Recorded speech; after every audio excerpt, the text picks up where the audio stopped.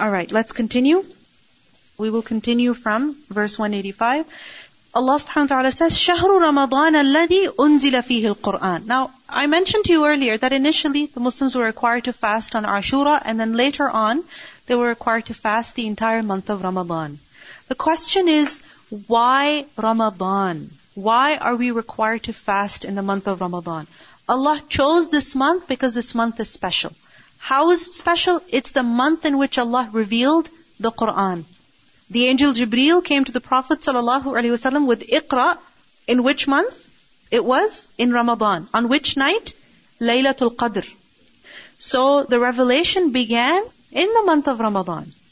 And you know what? It wasn't just the Qur'an that Allah subhanahu wa ta'ala revealed in the month of Ramadan. We learn in a hadith, this is mentioned in your book on page 61, that even the Suhuf Ibrahim were revealed in Ramadan. The Torah was also revealed in Ramadan. Injil, Zabur, Qur'an were all revealed in the month of Ramadan. Alright? So, Allah subhanahu wa ta'ala chose this month, honored this time of the year, for sending revelation. And you see, when you receive a gift, when you receive a blessing, you celebrate that. I mean, why is it that you celebrate Canada Day, or at least you get a day off? Like, what's the big deal? For many Pakistanis, what's the big deal about August 14th? Why? I mean, it's been so many years, right, for Canada, 150 years, but why celebrate? Because, it's an important day. Now, how do we celebrate generally? Fireworks, parties, food, drink, etc. Allah subhanahu wa ta'ala gave the blessing of Qur'an. And He has commanded us to fast in the month in which He revealed the Qur'an. Why? Because the Qur'an was revealed to save us, to develop taqwa in us. Remember the beginning of Surah Al-Baqarah? ذَلِكَ الْكِتَابُ لَا رَيْبَ فِيهِ هُدًى لِلْمُتَّقِينَ. It's a guidance for the people who have taqwa. And then the qualities of the muttaqeen are mentioned. So Qur'an, when a person reads it, when a person understands it, when a person follows it, he develops taqwa. And the month of Ramadan, you fast through the month to increase your taqwa. You strengthen your spirituality. All year long, you allow yourself to be easy. Your focus is on your body, your bodily pleasures. Now in the month of Ramadan, focus on your soul also. And this is why we see that in the daytime in Ramadan, we're fasting, and in the nighttime, what are we doing? Praying and reading the Qur'an or listening to it. So this is a time of connecting with the Qur'an also. هُدًى لِلنَّاسِ وَبَيِّنَاتٍ مِنَ الْهُدَى وَالْفُرْقَانِ. The Qur'an is a guidance for people. It has clear proofs of guidance, and it's also a criterion. It produces that ability in you to to differentiate between right and wrong. This is Furqan, a criterion, something that distinguishes between right and wrong, between truth and falsehood. Because everybody claims to be true. Everybody claims to be on the truth. But who's right and who's wrong? What will tell you? The Qur'an will tell you. فَمَنْ شَهِدَ مِنْكُمُ الشَّهْرَ فَلْيَصُمْهُ. So whoever witnesses this month, then he should fast. وَمَنْ كَانَ مَرِيضًا أَوْ عَلَى سَفَرٍ فَعِدَّةٌ مِنْ أَيَّامٍ أُخَرٍ. And whoever is traveling, sick, they're not able to fast, they will just make up those fasts at another time of the year. يُرِيدُ اللَّهُ بِكُمُ الْيُسْرَ. Why has Allah subhanahu wa ta'ala commanded us to fast? And then why this allowance? Because Allah wants ease for you. وَلَا يُرِيدُ بِكُمُ الْعُسْرَ. And He does not want difficulty for you. This is such an important thing for us to remember. Allah wants ease for us, not difficulty. But what do we generally think about Islam? It's hard. Is it supposed to be hard? No. It's supposed to be easy. What does this mean? This means, first and foremost, that the laws that Allah subhanahu wa ta'ala has given us in our religion, they are easy. Now, easy does not mean you don't have to do anything. Easy does not mean simple. Don't lift a finger. Just Sit where you are. Enjoy life. That's not easy. That's called doing nothing. Okay? And we were not created to do nothing. We were created to do something, to worship Allah subhanahu wa ta'ala. Now, how are we supposed to worship Allah subhanahu wa ta'ala? That manner is easy. It's not very hard. It's really not hard. And how do you know it's easy? One way is that you compare yourself to others. But generally, what do? We compare ourselves to people who don't fast at all. We're like, oh, they're having it so easy. They don't have to fast. And here I am, 10th day, 15th day, 25th day. I haven't had lunch in so many days. I haven't had an ice cap in so many days. Right? And you start feeling that you're so deprived. Right? And you start your pity party. Yurid Allahu bikum al-yusra. This means that deen is easy. It is easy. It's not that hard. And this is with all of the laws of Islam. Like for example, if you compare Islamic law to, for instance, Jewish law, they have dietary restrictions also, but their rules are much more hard compared to ours. Isn't it? Much more hard. Even the Christians, they fast. But the best type of fasting is continuous fasting for several days. And that would be impossible for us. So Allah subhanahu wa ta'ala has given us an easy religion. And easy also means that it's practical, it's doable, it's not rigid. It's not rigid that, oh, you fast or you die. No. You fast, and if you're not able to, because of this and this and this reason, whether it's temporary or permanent condition, then you have this and this option. Imagine if we did not have that option and we only had the option to fast. What would happen? What would happen? Life would be very difficult. Allah subhanahu wa ta'ala says in the Quran that لا يكلف الله نفسا إلا وسعها. Allah does not overburden a person with more than what they can bear. Allah does not burden a person except with what is within its capacity. So we are actually able to fast in the month of Ramadan, which is why Allah subhanahu wa ta'ala has commanded us to fast. وَلِتُكْمِلُوا الْعِدَّةَ. You should complete the number. Meaning, if you're not able to fast because of sickness or travel, make up the number later. وَلِتُكَبِّرُوا اللَّهَ عَلَى مَا هَدَاكُمْ. لِتُكَبِّرُوا, this is from takbir. What does takbir mean? To say Allahu Akbar. So at the end of the month of Ramadan, when you've been fasting for the whole month, what do you do at the end? You declare the greatness of Allah. And this is why on Eid day, what do you say?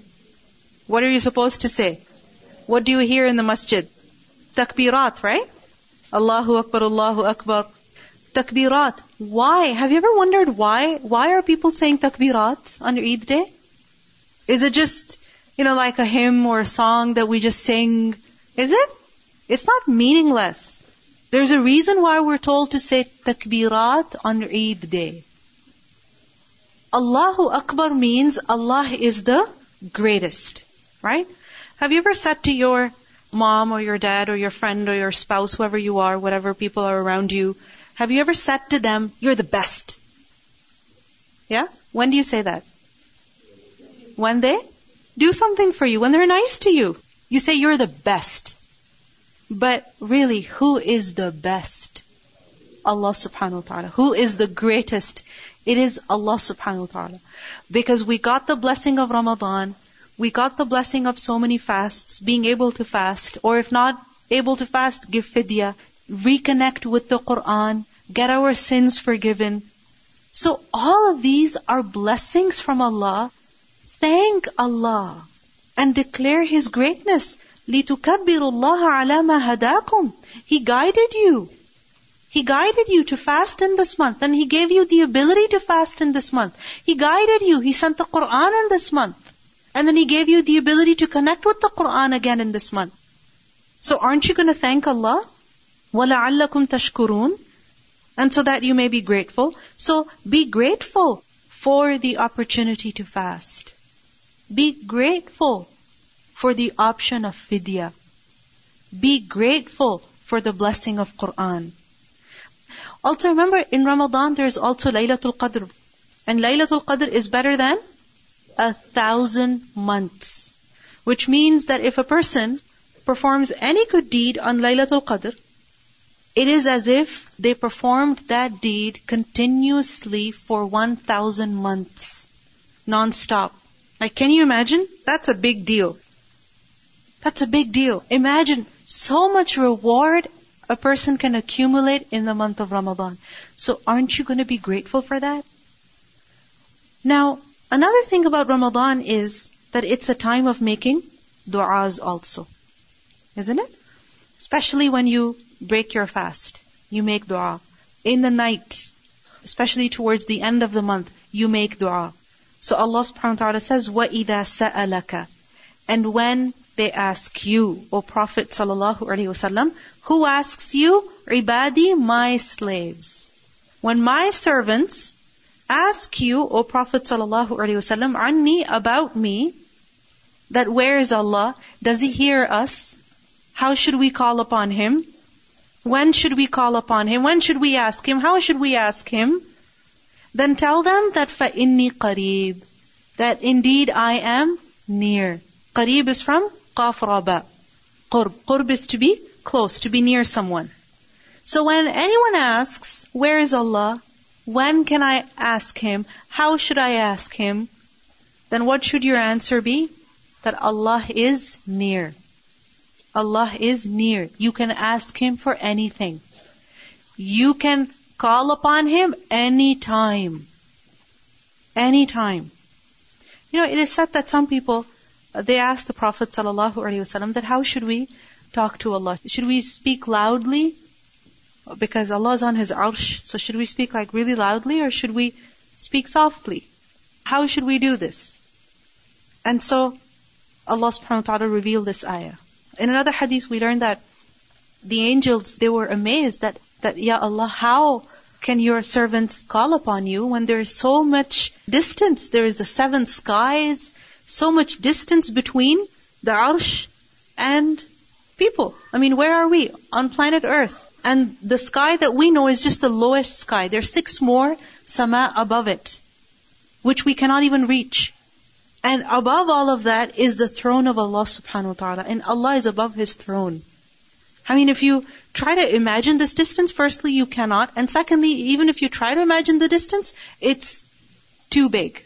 So Allah subhanahu wa ta'ala responded to the angels that when they say, La ilaha illallah, then they will be heard. Meaning when a person believes in Allah, when a person calls upon Allah, then that person is heard by Allah. Whether you whisper or you just keep that call in your heart, you cannot even find the words to express yourself. You just have that feeling in your heart. You can talk to Allah in your heart. فَإِنِّي قَرِيب. Allah is near. You know, once the Sahaba were traveling, and as they went up a hill, right, they would say, Allahu Akbar, like really loudly. And then as they went down the hill, the Subhanallah, really loudly. So the Prophet ﷺ said to them that, oh people, be good to yourselves. You know, be easy on yourselves. You don't have to be so loud in calling upon Allah, because you're not calling upon someone who is deaf. No, Allah can hear you. He's closer to you than the hump of your camel or the saddle of your animal that you're sitting on. Just imagine, when you're sitting in the car driving, what's the closest thing to you? It's the steering wheel, right? I mean, that's the first thing in front of you. And this hadith is in your book also, that you are calling upon someone who is with you, no doubt. He is all here, ever near. He's not absent. فَإِنِّي قَرِيب. أُجِيبُ دَعْوَةَ الدَّاعِ إِذَا دَعَانِي. Allah subhanahu wa ta'ala says, I respond to the call of the caller when he calls upon me. Anytime you call upon Allah, what is guaranteed? That Allah subhanahu wa ta'ala will respond. Because Allah says, ujibu. And ujibu is from jim waw ba, jawab. Jawab is to respond, to answer. So, whenever the servant calls upon Allah, Allah responds. What does that mean? No dua is ignored. No dua is unheard. Has it ever happened that you send an email to someone and then you wonder, did they ever get it? You send, mail, actual mail to someone and you're like, I don't know if they ever got it. Right? You don't know if they ever received it. But what is certain is that every time you call upon Allah, you are heard. You are heard. Sometimes you leave a voicemail with someone and they never check it, they never hear it. But Allah always hears your dua. Now, responding to the dua does not mean that He will give you exactly what you're asking. Okay? Dua does not mean demands. Dua does not mean that you're making demands. That, okay, I want this and I want that and I want this and I want that and please have this done for me and please have that done for me and also that and also this. That's not the meaning of dua. Dua is that you're asking Allah for the fulfillment of your needs. And He can fulfill your need however and whenever that He wants. It's up to Him because He's not our servant. We are His servants. We are His servants. So how does Allah subhanahu wa ta'ala respond? If you look at this hadith, the Prophet ﷺ said that no Muslim supplicates to Allah with a dua that does not involve sin or cutting the relations of the womb, but Allah will grant him one of three things. Meaning any dua you make that's justified, that's correct, then what will happen? You'll get one of three things. What are those three things? That either Allah will hasten the response to his supplication, meaning Allah will give the person what he asked for. Secondly, or Allah will save it for him until the hereafter. That a person keeps making dua, Allah hears him, rewards him for the dua, but does not give him what he's asking for. So when will he get the reward and the benefit? When is he going to cash it all out? In this world? No. When? In the hereafter. Or the third is that he would turn an equivalent amount of evil away from him. That Allah subhanahu wa ta'ala will protect the person from something harmful. So, أُجِيبُ دَعْوَةَ الدَّاعِ إِذَا دَعَانِي. Remember this, you're always heard by Allah subhanahu wa ta'ala. No dua of yours is ignored. So then, فَلْيَسْتَجِيبُوا لِي وَلْيُؤْمِنُوا بِي. So they should respond to me and they should believe in me, لَعَلَّهُمْ يَرْشُدُونَ, so that they're rightly guided. You know what's amazing? Have you ever heard people complaining, yeah, I'm making dua, but I need to do something else. My dua is not answered. It doesn't make a difference whether I make dua or not, so you make dua for me. Have you heard people saying things like that?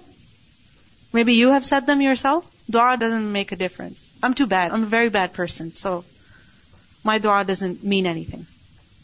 This is false. Absolutely false.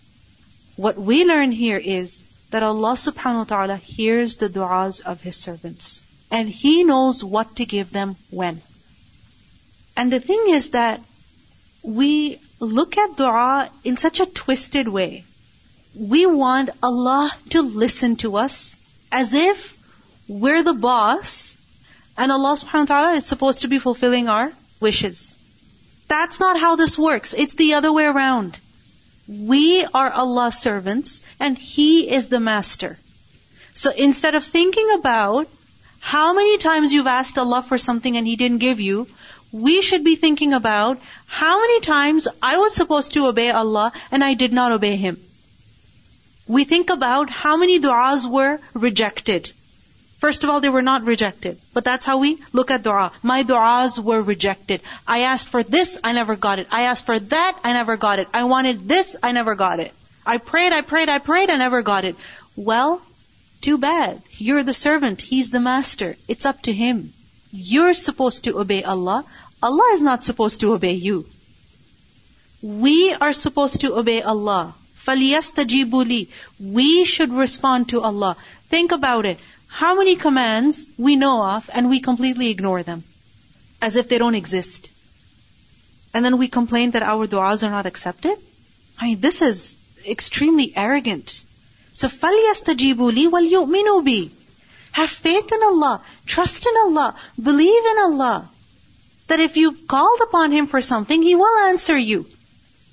He knows what is best. Has it ever happened that when you were little, you asked your parents for like the craziest things, for like the 5th donut, and finally they said no? Or maybe you've seen children doing that? Like they just had a juice box and then now they want another one and then now they want another one. So what happens eventually? The mother says, what does the mother say? Yeah, go ahead. Have it. What does she say? No. Right? She says no. This is not good for you. What happens to the child? Or what happened to you? Have you ever seen them falling on the floor and crying? Yeah? Those tantrums? Maybe you did those as well once upon a time. That's how sometimes we act. That when we ask Allah for something, we don't get it, and then we go on complaining and whining about it. So we should remember that we are Allah's servants. We're supposed to obey Him and continue to call upon Him. He hears, He responds, and He knows what's best for us. If He's giving us something, there is good in it for us. And if He's not giving us something, then there is good in that also. This is similar to how a mother would, no matter how loving she is, she's not going to give the 5th donut to her 3-year-old. And if she does that, that's not love. That's something else. That's like a serious issue. So Allah subhanahu wa ta'ala is Ar-Rahman. He is Ar-Rahim. And some things He withholds from us on purpose because He knows they're not good for us. So it is our job to trust Allah subhanahu wa ta'ala. وَلْيُؤْمِنُوا بِي لَعَلَّهُمْ يَرْشُدُونَ, so that they're rightly guided. Yarshudun is from Rashin Dal, and Rushd is right judgment. Sometimes you're confused in your life. Like you really don't know what to do. You really don't know what to do. Should I do this or should I do that? Should I go here? Should I not go there? Should I study this? Should I study that? You find yourself in such situations where you have to make a right judgment. And we talk to people, we go discuss the matter with different people, parents, friends, mentors, etc. But we also need to make dua. Somebody once told me that they were having a serious issue and they wanted to discuss that issue with somebody who was very, knowledgeable, religious and understanding. So they traveled to the city to meet a certain scholar, and they finally got to meet them and speak to them. And finally when they let everything out, what that scholar said to this person? Make dua, man. That's what he said. Make dua. Like you came all the way here to tell me about all your problems and your sad story. And you know what? I can empathize, but I can't change anything for you. Make dua, dude. And that's what we need to remember also. Little problems or big problems? What should we do? What's the answer? Make dua. Ask Allah. Haven't you heard the companions used to ask Allah even when their shoelace broke? Something so small, but when it happens, it bothers you. So whenever there's a problem, small or big, turn to Allah so that you're rightly guided. Recitation. وَإِذَا سَأَلَكَ عِبَادِي عَنِّي فَإِنِّي قَرِيبٌ أُجِيبُ دَعْوَةَ الدَّاعِ إِذَا دَعَانِ فَلْيَسْتَجِيبُوا لِي وَلْيُؤْمِنُوا بِي لَعَلَّهُمْ يَرْشُدُونَ